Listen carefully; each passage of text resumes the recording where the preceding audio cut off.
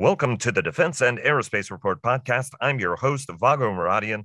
Our podcast is brought to you by Bell since 1935. Bell has been redefining flight. Learn more about its pioneering spirit at bellflight.com. Normally, we would be bringing you the technology report today, but that's been preempted until next week because of our special guest, Pentagon Comptroller and Chief Financial Officer Mike McCord, who is one of the most experienced people to ever hold the office, having served all 8 years in the Comptroller's office during the Obama administration, the first 4 as Bob Hale's deputy, then 4 years as the Comptroller himself. And as during his last turn in office, he's working to mitigate the financial impact on the Pentagon of hyperpartisan politics in Washington, D.C. Sir, it's absolutely great to have you back on the program. Thanks so much for making time for us. Yeah, thank you for having me, Vago. And before we get started, Leonardo, DRS, and HII sponsor our global coverage. General Atomics Aeronautical Systems sponsors our strategy coverage. Ultra Intelligence and Communications sponsors our command and control coverage. And GE Aerospace sponsors our air and naval coverage. So here we are in the middle of another debt default drama. The last time this happened, you were Bob Hale's deputy, and we ended up with the Budget Control Act of 2011. And that was an extremely difficult period for the department. It was made easier, obviously, by large supplemental packages that certainly helped. What would the implication? There's a lot of debate about how bad this would be. There are people in Washington who don't believe a debt default would be particularly that bad, even though it would devastate the dollar and actually help the Chinese and the Russians do what they want, which is to create an alternate reserve currency. What are the implications of a full debt default on the Pentagon and its industrial base? And is there any plan at this point from Treasury about, X happens on X date if we go over the cliff? Yeah, as you say, default is very serious business. Potential default is very serious business.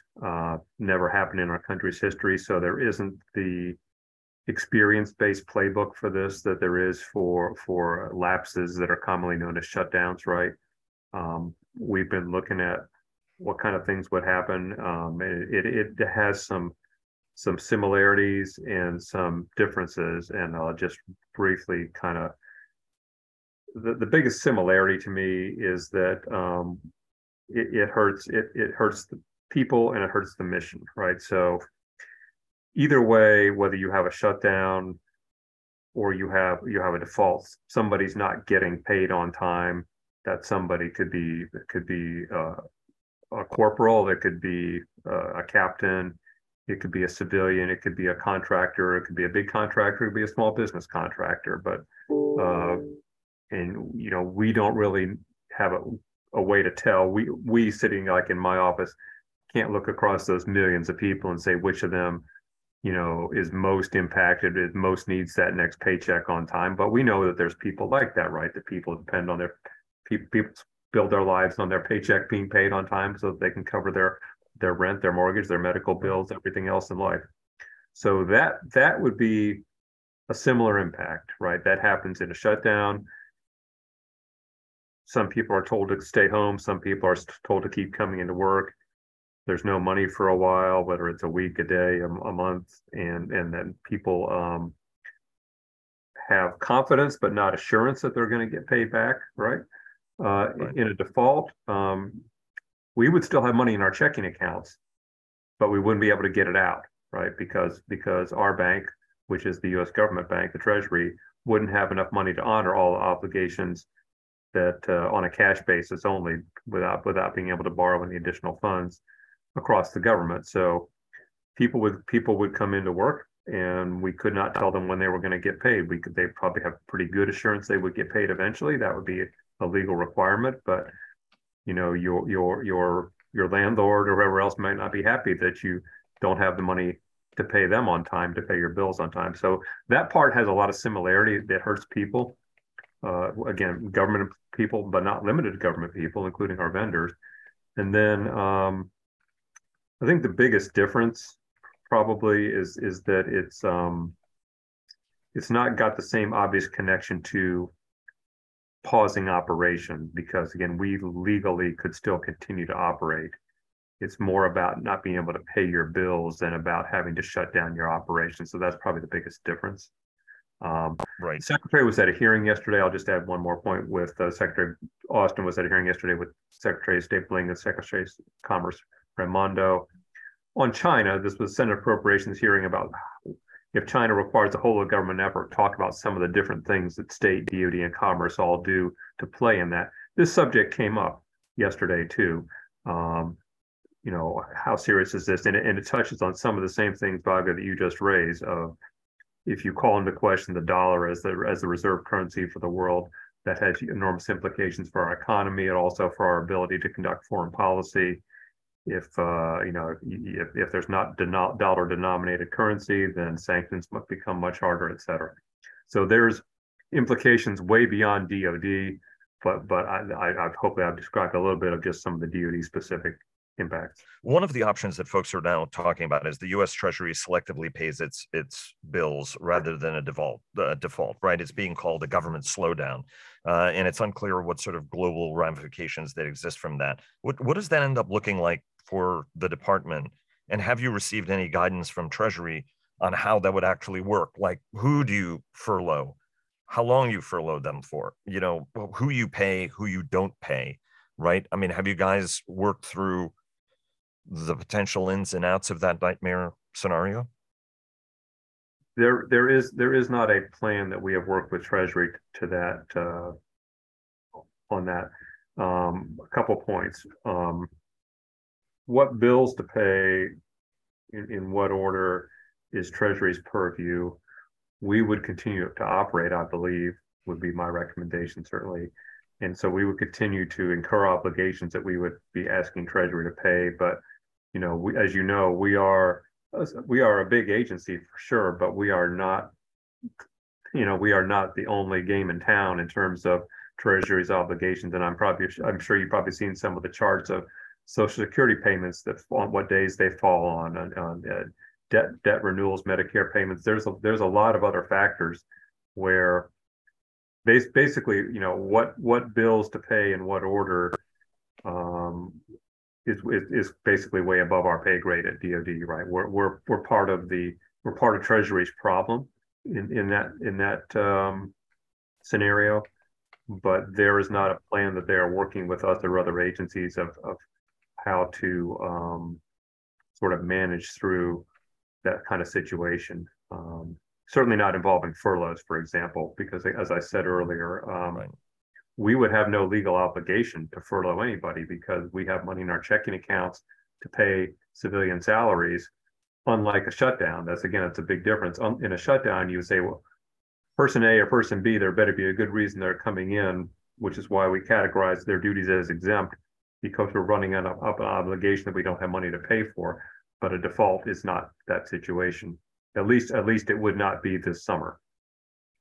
And at what point does it become a problem for you then, right? Well, I think the worst scenario that I can think of on this front would be if the default situation were overlaid with the end of a fiscal year and there was no agreement, no fund, no CR could be agreed to because you hadn't agreed to the default and therefore you had no money in your checking account and Treasury had no cash left. That would be actually even worse than what we're talking about now is a possible default in the last quarter of the fiscal year, the last 4 months of the fiscal year, when we still have perfectly legally valid appropriations from Congress in our many checking accounts at Treasury.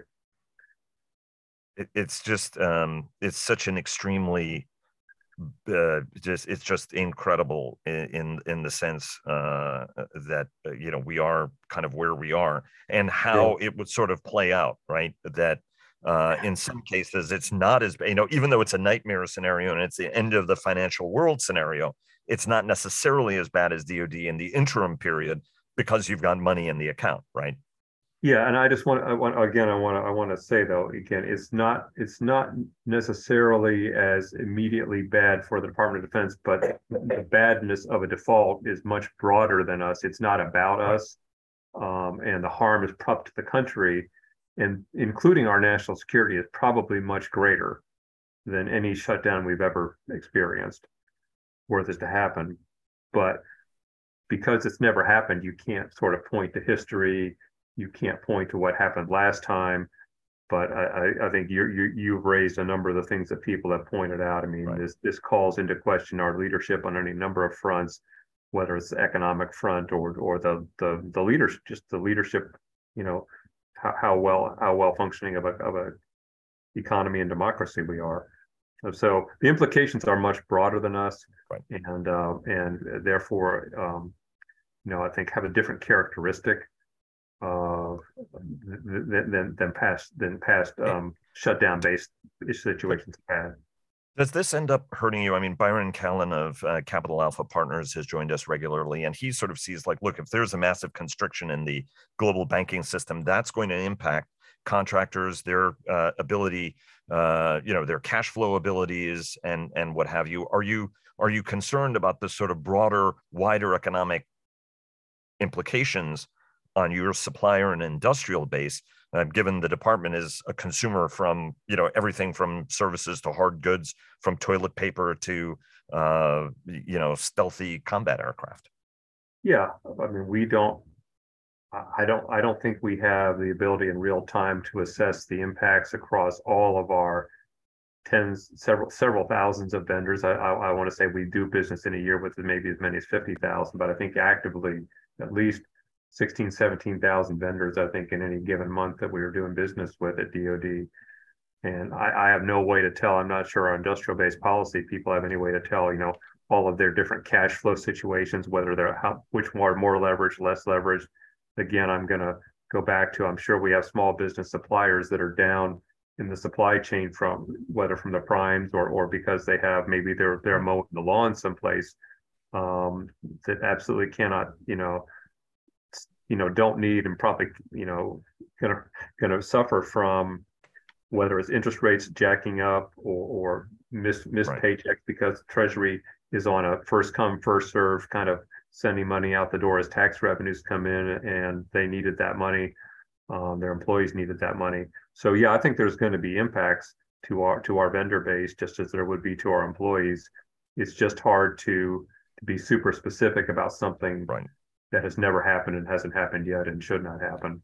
But It, the reason it should not happen is because I think some of the impacts, as you've described, are reasonably predictable harm. right. And just one last question on that. I mean, is there any, have you guys created or is there a fund? Right. I mean, it's too early for that then. Am I understanding that correctly? That, hey, industry could need help. Let's park some money here or there to try to help them through that. Is it too early for that in No, terms of how to sort I'm of, not sure. I'm not sure it's feasible early or late. right, All my money's in one bank. right, It's called the U.S. Treasury. So, if they are, standing at the cash window saying, I don't care how much money you have in your account, you get $200 today because that's how much I have, then I can't do what you just said. I can't right, sort of right, save money to move it over here right. because I still can't get my money out of the bank. We are in the negotiation phase right now, and there are all sorts of permutations. Obviously, both sides are trying to drive as hard of a bargain as they can on this. From what you're hearing, what are the things that you can live with, and what are things that you would caution people against doing? Right, because as our mutual friend Todd Harrison, who's now with Maitreya, points out. The hostage is valuable only if people value its life and safety, and this is another situation where you're being held hostage by people who might not actually be as concerned about your well-being at the end of the day. What are you seeing that's potentially worrying, and what are things that are potentially a little bit less worrying for you as people go through the negotiating process, which I suspect you've let the White House, right, and the secretary and everybody have let at least the White House know where you stand on it, and I suspect you've also let members know. What's your sense? First of all, as you say, this is being negotiated above our pay grade at the White House level, the leadership level. So I think that does make us a hostage as opposed to we're not a negotiator here. As I said in an earlier question, it's not about us at DoD per se. So we're an important, impacted, interested party, but we are, this is really a bigger picture discussion at the presidential and leadership level. some of the things that you've read about and I've read about, DoD has no direct equity in, right? What the work requirements for food stamps or so-called clawing back COVID aid that maybe has not been spent yet. There's things that are being discussed that are important part of the negotiations. It would appear from the open source press that are not DoD programs that don't affect us. The thing that would primarily affect us would be, of course, the successful avoidance or not of a default, number one, and number two, then with spending caps, return of Budget Control Act, as one might call it. Is that going to be part of the deal? And if so, how much savings? How severe would the caps be, and for how long? So as I'm sure the House passed a bill that had 10 years of spending caps in return for only 1 year of debt ceiling relief, which didn't seem like a very attractive offer to the president, I'm sure. So where would that end up? Would it be, 5 years of caps, 2 years of caps in return for 2 years of debt ceiling, or something like that? That's where our interest lies. But again, that's being negotiated above our pay grade. But our interest in it is pretty obvious. And I think so. A big question would be, are we still living in a world where that will manifest as a defense cap and a non-defense cap, or a security cap and a non-security cap? Or would it end up the way the House passed a bill with just an overall discretionary spending cap where everyone has to sort of fight inside the same lifeboat? As Vago, in almost every deal that there's ever been since the Andrews Budget Summit in 1990, defense has had its own category, but that's not a given here. If it did work out that way, then obviously we'd be able to look at that agreement very quickly and see how it impacts us, right? But if it's not, because people find it in their interest to, or the only way you can get a deal is to keep pushing the fight to the appropriations process, that would be a worse outcome for us in a way, because then all that uncertainty just would perpetuate over the 1 year, 2 years, 3 years of however long the deal is. If there's a free for all every year for the length of the deal, you remember, that would be a bad outcome for us. You remember back in the Budget Control Act, we had, you had a starting point, you had the kind of medium point. If the super committee had succeeded, you had the default, then the bottom dropped out when the super committee did not succeed. Right. And then what happened after that? You had 10 years of caps, but they got renegotiated 4 different times in 4 different 2-year deals. So that, ultimately those caps were changed a bunch of times, but you never knew very far in advance what they were going to be changed to. So were you going to go up, stay level, or drop down next year? Was that was part of the pain that we all lived through when I was here before, is what is it that they want us to be doing? Do they want us to be kind of keeping on a steady course, to be cutting? Is fiscal, our fiscal savings more important than executing the strategy? So we could end up back in that world. And so that's probably the big unknown for us, right? So there's the near term, the exact shock to the U.S. and global economy if there's no deal, and then what does the deal look like? And again, it would appear that likely that a deal would include some kind of spending caps that will affect our equities, but whether, again, that could be something that's seems doable to us, or it could be, again, like the House passed bill going back to FY22 levels is about $100 billion cut a year.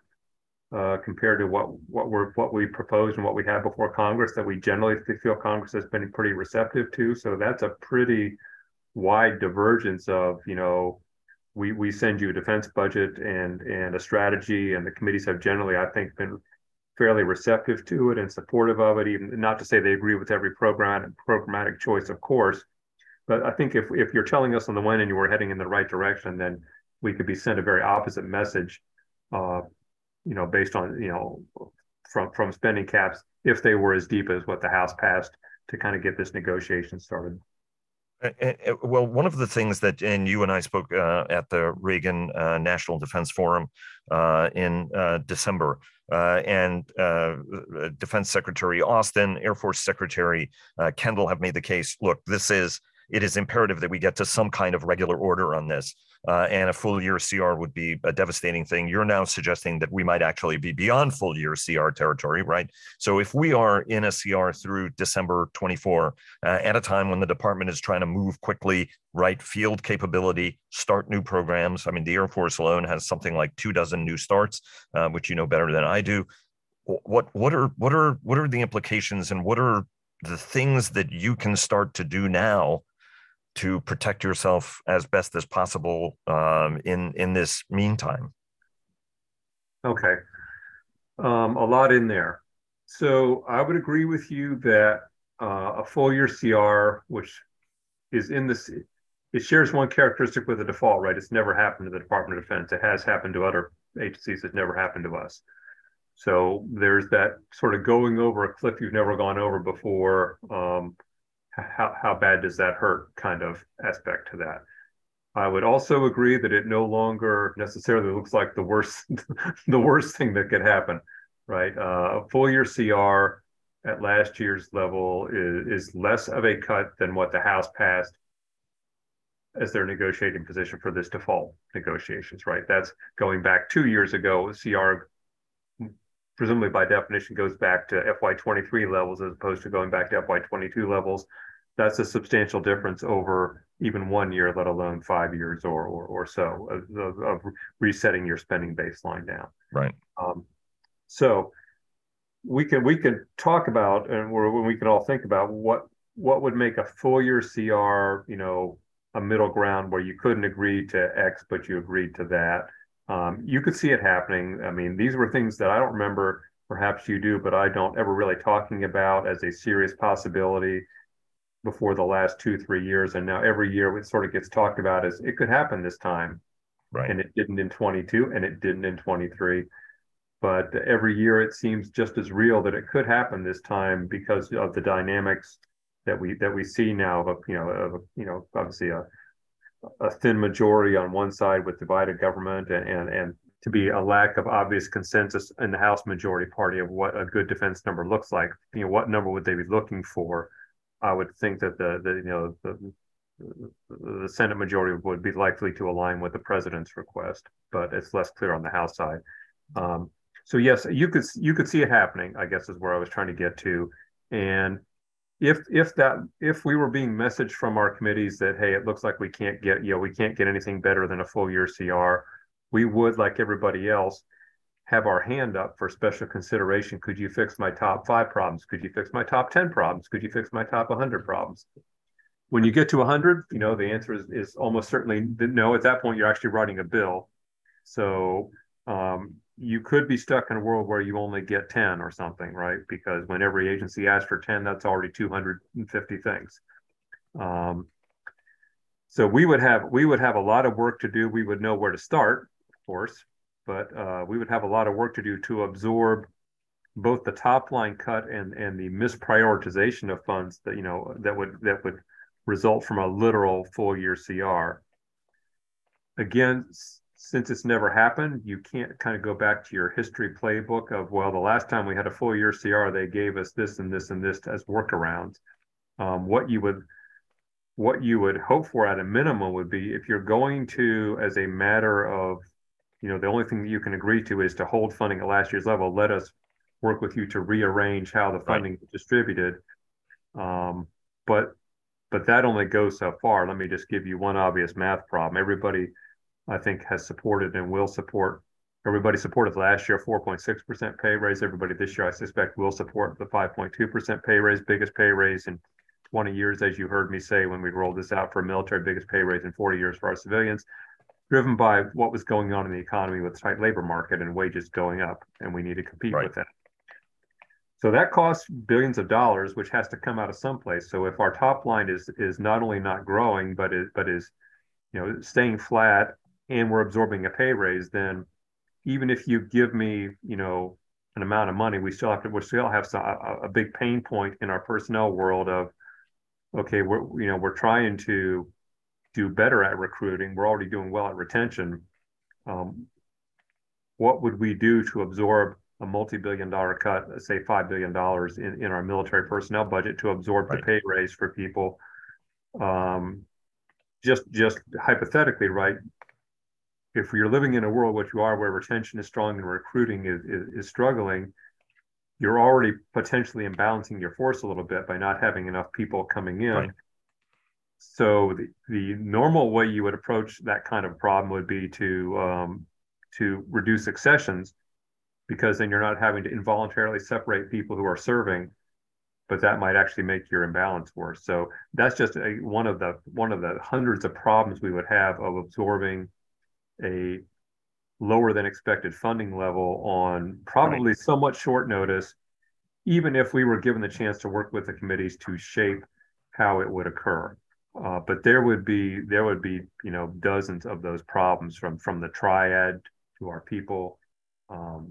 So I wouldn't want And you, anyone to think that that was a great solution. no, it's not. And It's as you only said, it's right. only less worse financially than going back even lower to FY22 levels. Um, well, so, and from an expectation standpoint, right? I mean, you're now tracking multiple balls simultaneously, right? I mean, it's sort of the multiplicity of bad outcomes. One is a default, which in some ways is not as bad. Then you've got a spending constraint situation, which may be somewhat more immediate. Then you have a potentially protracted continuing resolution, each one of which is constraining your ability to maneuver. Members have said that they are willing, that there is some upside, like, and assuming we get through this period without a whole series of self-inflicted gunshot wounds to the head. If we are right, so what does a positive scenario look like, right? I mean, do you expect another 10 billion, 20 billion, 30 billion, or does an increase come with constrained strength? You know what I mean? That, okay, authorizers give you more money, but appropriators don't give you more money because, you're in a deal, Mm-hmm. right? Mm-hmm. And then, oh, by the way, what does this do for your planning assumptions for 25, right? In terms of what the baselines were, because it seems like even within the confines of the administration, you were hitting the upper end of what the White House was willing to give you. You guys did take a cut, right? Which forced a little bit of last minute maneuvering on your guys' part, right? What does that fiscal outlook look like for you as you look this year, but then into 25, and what your planning assumptions are? Because if we end up in another 10-year deal, right, another 10-year BCA two, you're in dicey territory going forward for a protracted period of time, at the very time the United States can't afford. I'll just say like 2 points here. I agree with what you laid out there, that you can sort of see obstacles in the path ahead of you to get from now till close to Christmas time. Is you've got a default hazard, and you've got a deal that would cut spending seriously enough to satisfy people who are threatening to accept default if they don't get spending cuts. And then you've got the well, neither of those bad things happened, but you had a full year CR because we just couldn't, there wasn't enough bandwidth, or there wasn't enough support to further increase spending. It's hard for me to imagine that we avoid all three of those and come out of here at the end of the year with as you were just positing, not only everything we asked for, but an increase. I mean, it's possible, but it doesn't strike me as the most likely scenario at this point. So we are going to have to keep our eyes open and be prepared to adjust. Given how these things are probably going to work, I mean, if you had the deal, you might at least know by the 4th of July, let's say, here's your new spending target for 25 or 26. I really can't see a 10-year deal at this point. Certainly not in return for a 1-year debt ceiling increase. That just seems like a non-starter to me. But again, I'm not a negotiator, so I'm only saying it seems to me that doesn't seem like a very fair trade, shall we say. But even if we only had a 2-year deal, that would cover the rest of this administration, right? Maybe a deal that for 2 years of debt ceiling relief had 2 years of spending caps or something. That would cover the rest of my likely time here and the time of this administration. So we would still be, whether it's 2 years or 10 years, we'd be reacting to it in our next budget, right? If you ended up in the CR land, I could see that decision coming much later after we'd already put in a lot of work and teed up a lot of decisions for the secretary, assuming that Congress has supported our strategy, supported our top line, and we should be going on this. You can't see my hand on without on audio here, but that we'd be going on the same, the same vector we've been on, and then having to readjust. The later that happens, the harder it is for us to adjust to it. Right? If it happens in November or December, we finally get the word, hey, here's the deal, right? This is what you're going to get. If we find out a little sooner, that would at least be a little more, give us a little more time to make better choices to tee up to the secretary and then to the president. But I do agree with you that it's hard to, when you've got three different sort of problem sets out there, three different pitfalls that you could fall into between a deal that really changes your outlook, a default that changes everything significantly, or even a long-term CR. Only one of those three has ever happened before, right? And even that, but even that doesn't help me that much, because that doesn't tell me what this deal would look like. So basically, is there anything, as a last question, because I know you've got to go in a minute, is there any way to mitigate? What would you ask everybody in this process to try to at least mitigate some of the, you know what I mean, to minimize as much as possible the negative implications on the department, right? At this point, we're in a crap storm, and there's no way that there's, you know what I mean? So what is it that you would ask as the Pentagon Comptroller, the Chief Financial Officer of the Defense Department, to at least, as much as possible, whatever the political antics are, to at least from a national security standpoint, mitigate the impacts on a department that is in the midst of a generational change initiative? I guess I'll give you two answers to that. My first one would be I'll give you the more tactical answer first, I guess. If there was a separate cap for defense as opposed to non-defense, and if there was a spending deal that solved the default threat, if that spending deal told us what was expected for national security, us plus DOE, the usual definition that's used in these budget deals, that would be good for us. That would give us a lot more certainty. I recognize that I have partners in dozens of other agencies that would all be in the same pot of all the non-defense spending that would not have that same relief. And so I don't want to imply that that's a panacea, right? That helps DoD a lot because we're 95% of a defense cap, but it still leaves everybody else with a lot of uncertainty if there's a reduction in spending and everybody else has to all tussle with OMB about how that gets shared out. Other people still have a lot of problems, even if that has partially addressed our problem of uncertainty. Secondly, obviously, the closer it gets to the top lines that we proposed, which align with the strategy we proposed, the less harm there will be, the less harm of our ability to keep doing what we've been doing. And so that really then segues me to the other answer, to the bigger picture answer. And this is something I think I was saying when I was a member of the Strategy Commission a couple of years ago. If you believe that we're in a serious geopolitical competition with a serious geopolitical challenge, then we should treat it seriously, right? And not be going through these dramas of potential defaults and potential shutdowns. And I think that's what you saw yesterday. If you saw Secretary Austin, Secretary Blinken, Secretary Raimondo with the Appropriations Committee, China is a whole of government challenge that requires serious, thoughtful, long-term action on defense, on the CHIPS Act, on diplomacy. Then treat it seriously and act accordingly. And I think that's I'm not trying to necessarily channel a Defense SACD Chairman Tester, but that's kind of the point he's been making when we were at the Senate Defense Subcommittee about a week ago and again yesterday. Is let's act like serious adults here and get these problems solved, because I really do think that we are on a track that the vast majority of members support what we're trying to do and the way we're doing it. Not 100% rubber stamp approval of everything that we propose, but I think the alignment of strategy and budget, we work really hard at it here. Secretaries pretty happy with how we've been able to align strategy and budget. So if you support that, then let's all get behind that and figure out a way to move forward. Sir, thanks very much.